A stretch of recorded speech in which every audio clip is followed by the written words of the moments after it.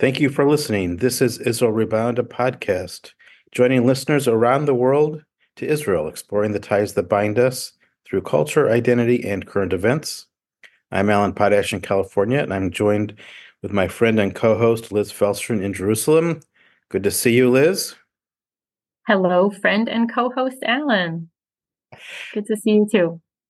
We have a lot to discuss today, as we do every week. And I'm excited, on one hand, to just engage in conversation with you because being so far away from Israel, I look at things from my lens.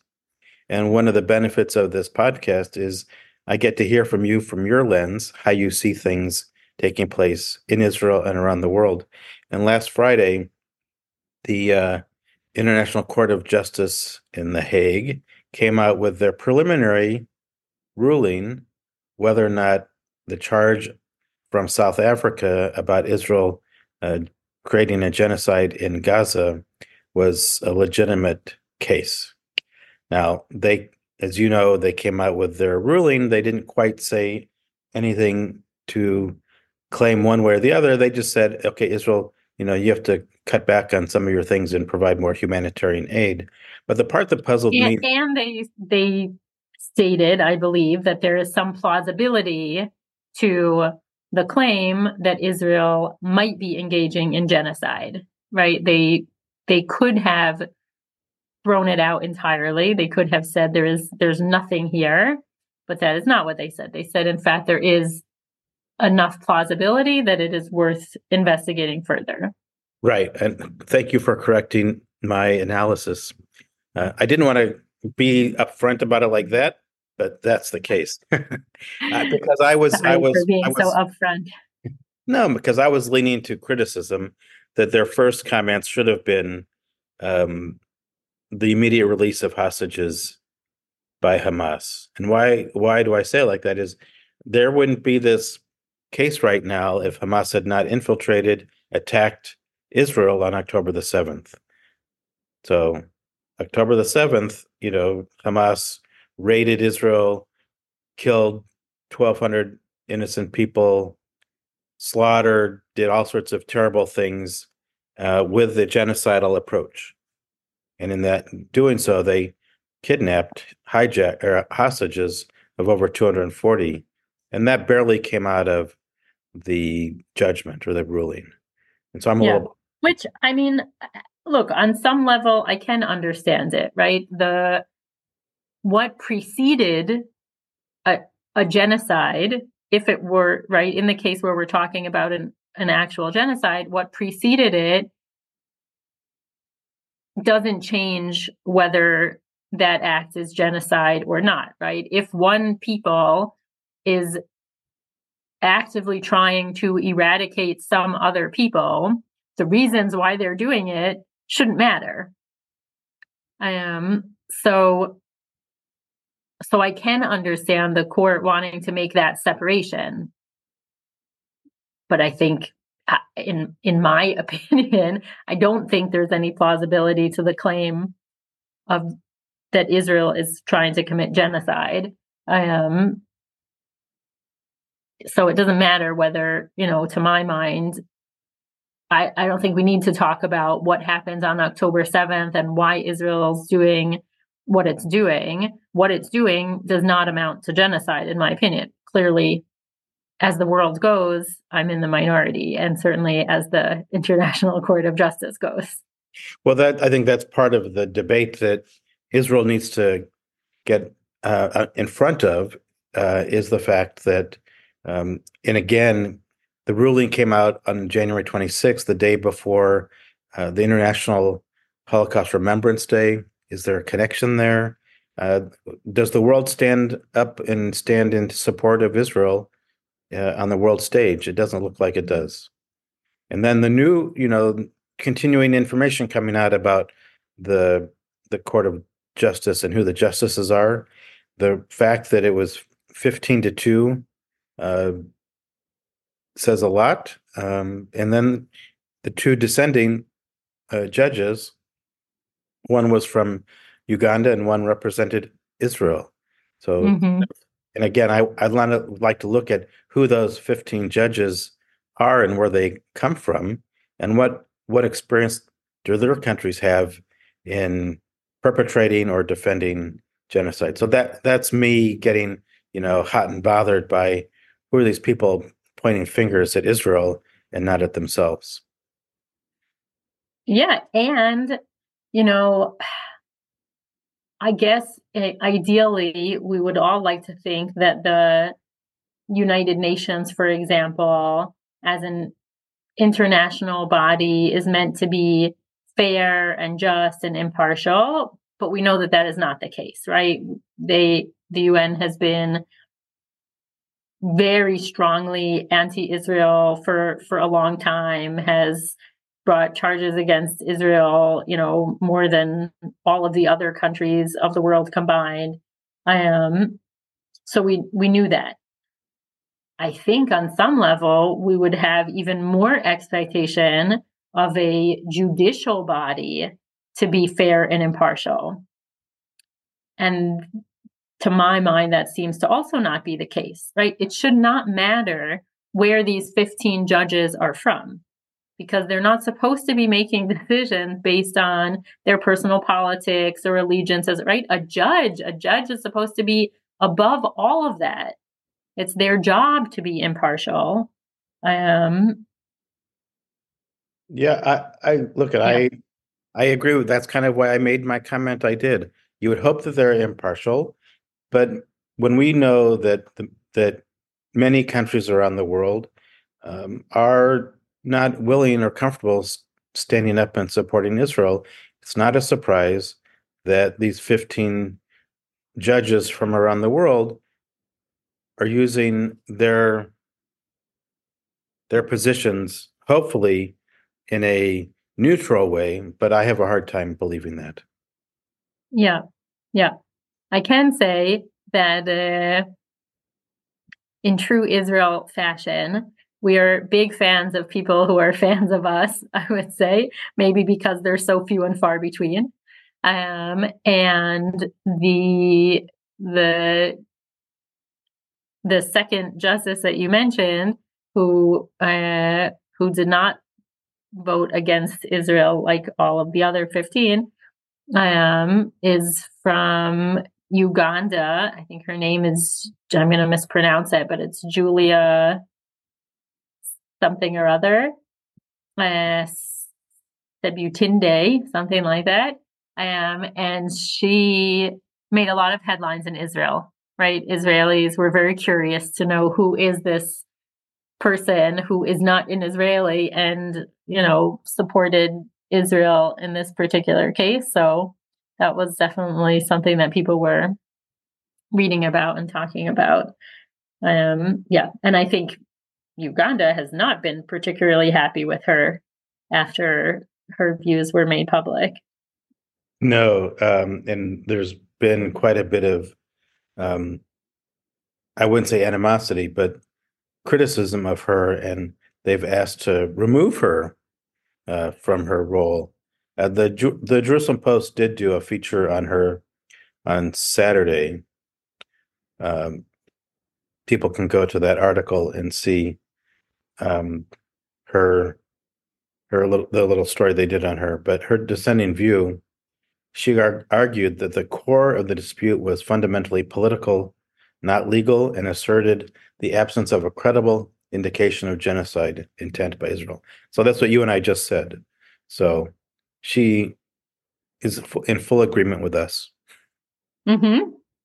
She's also the first African woman to serve on the court. Um, so it's interesting. I look at these international issues are all very interesting because you and I have our lens and support for Israel, although we can be at times critical of things about Israel.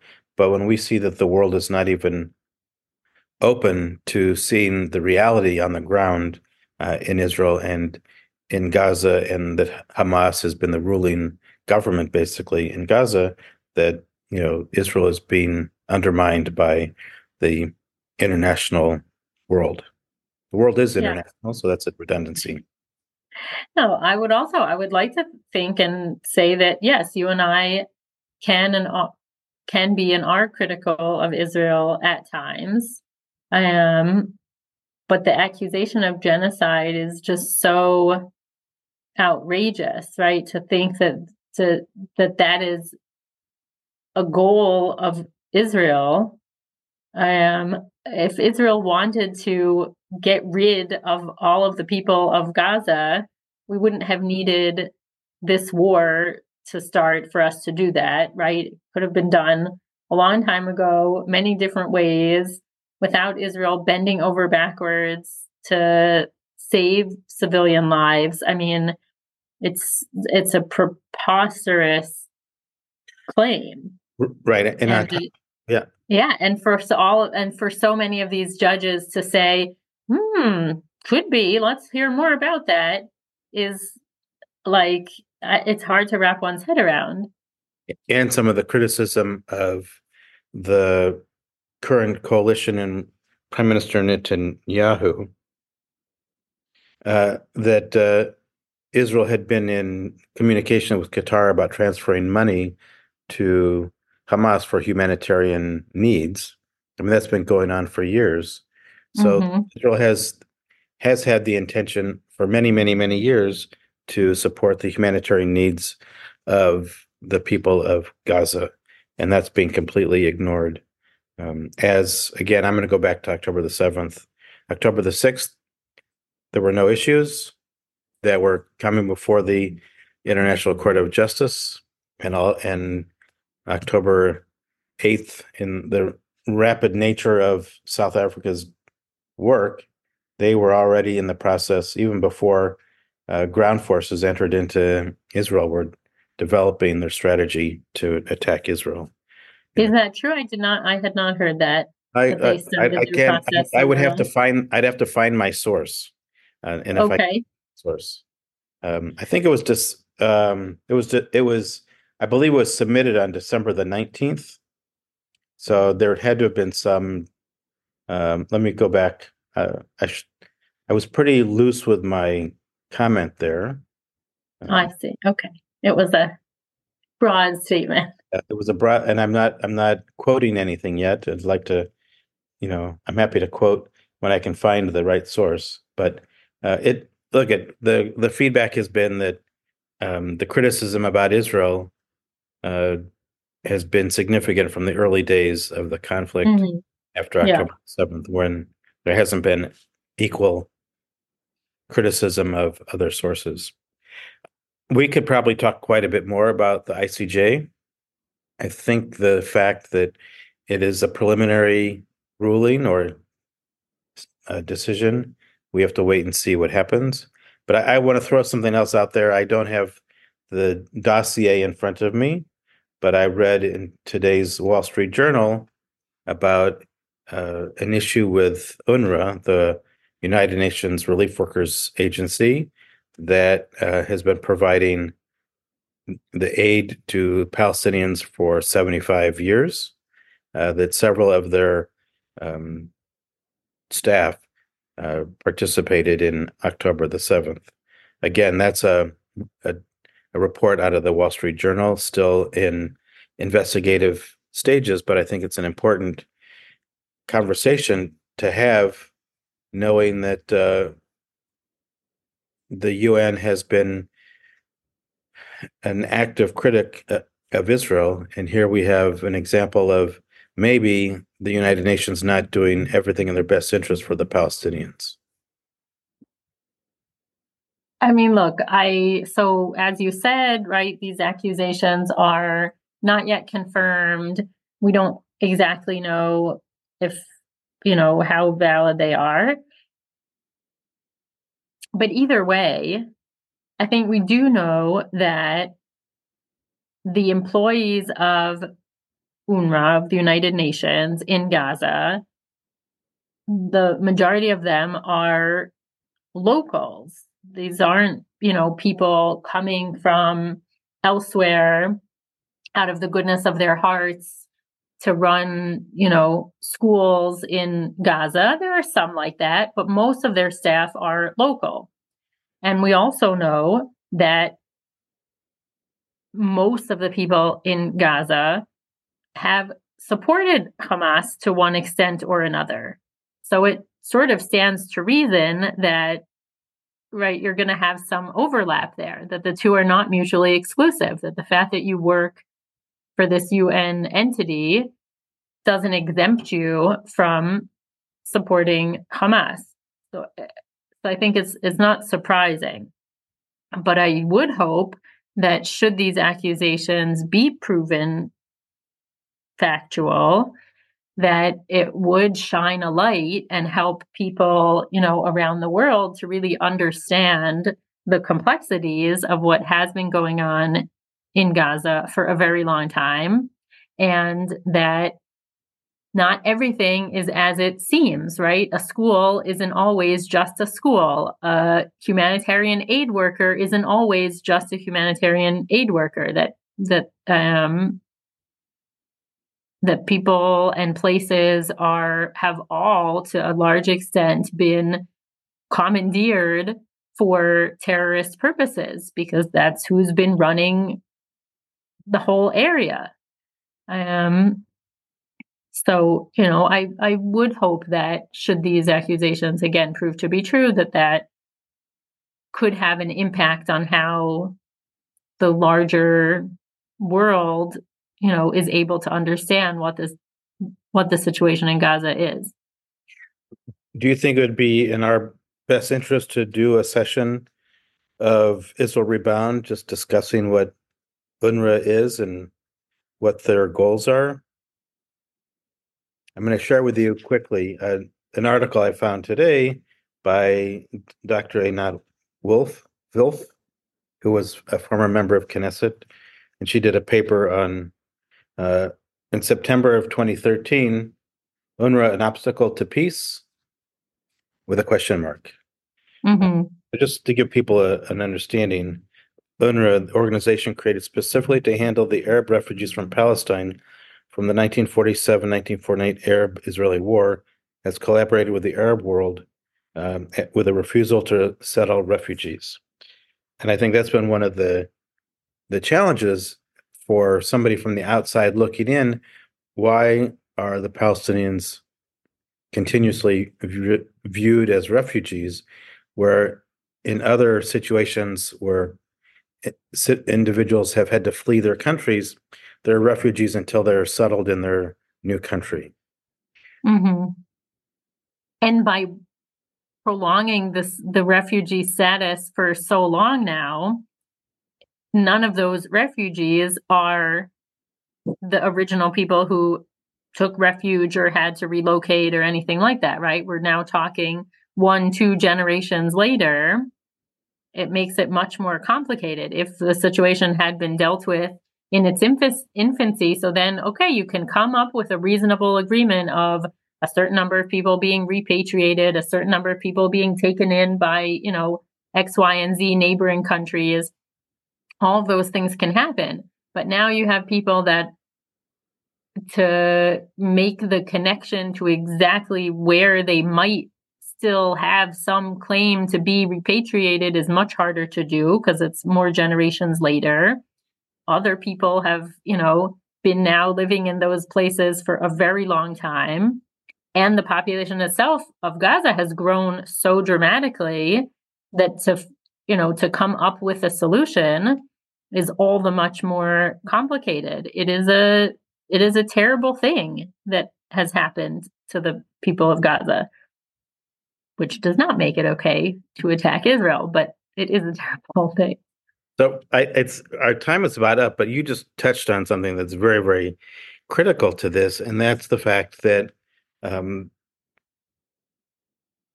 has perpetuated this idea. We would not call it an idea, that at some point in time the Palestinians will be able to return to the land of Israel and take it over. So basically, this is where my lack of knowledge of Hamas and UNRWA together comes in. And the amateur world affairs person or foreign affairs person that I am, I'm looking at UNRWA's goal of perpetuating the refugee status and Hamas saying, well, let's just take over Israel in any means possible, and then we're freeing the people of Gaza by attacking and taking over Israel. So Hamas's charter is very clear. It wants to get rid of the land of Israel, of Jews and of Israelis, and to allow the Palestinians back there. So it's in a perpetual state of conflict, which we've seen since 1948.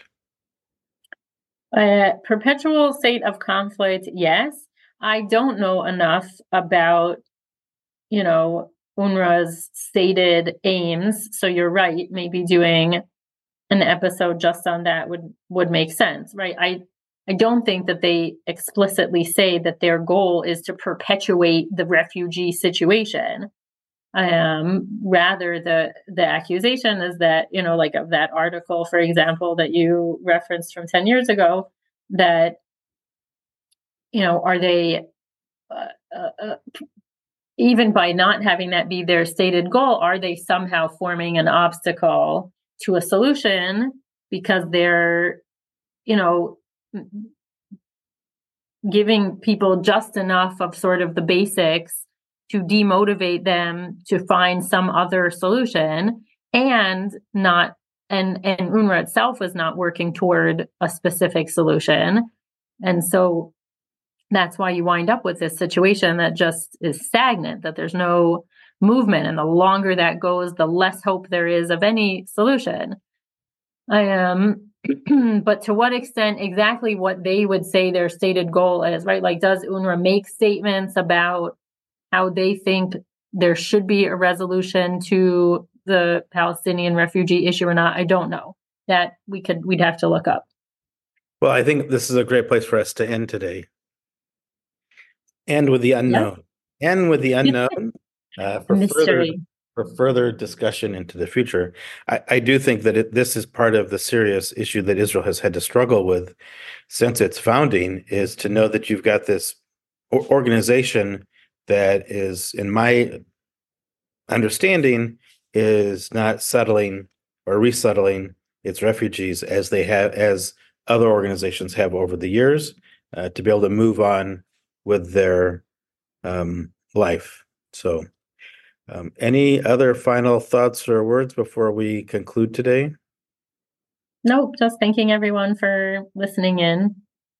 Yes, thank you all for listening. This has been Israel Rebound, a podcast bringing all sorts of insight into current events around Israel and the world. Thank you very much, Liz.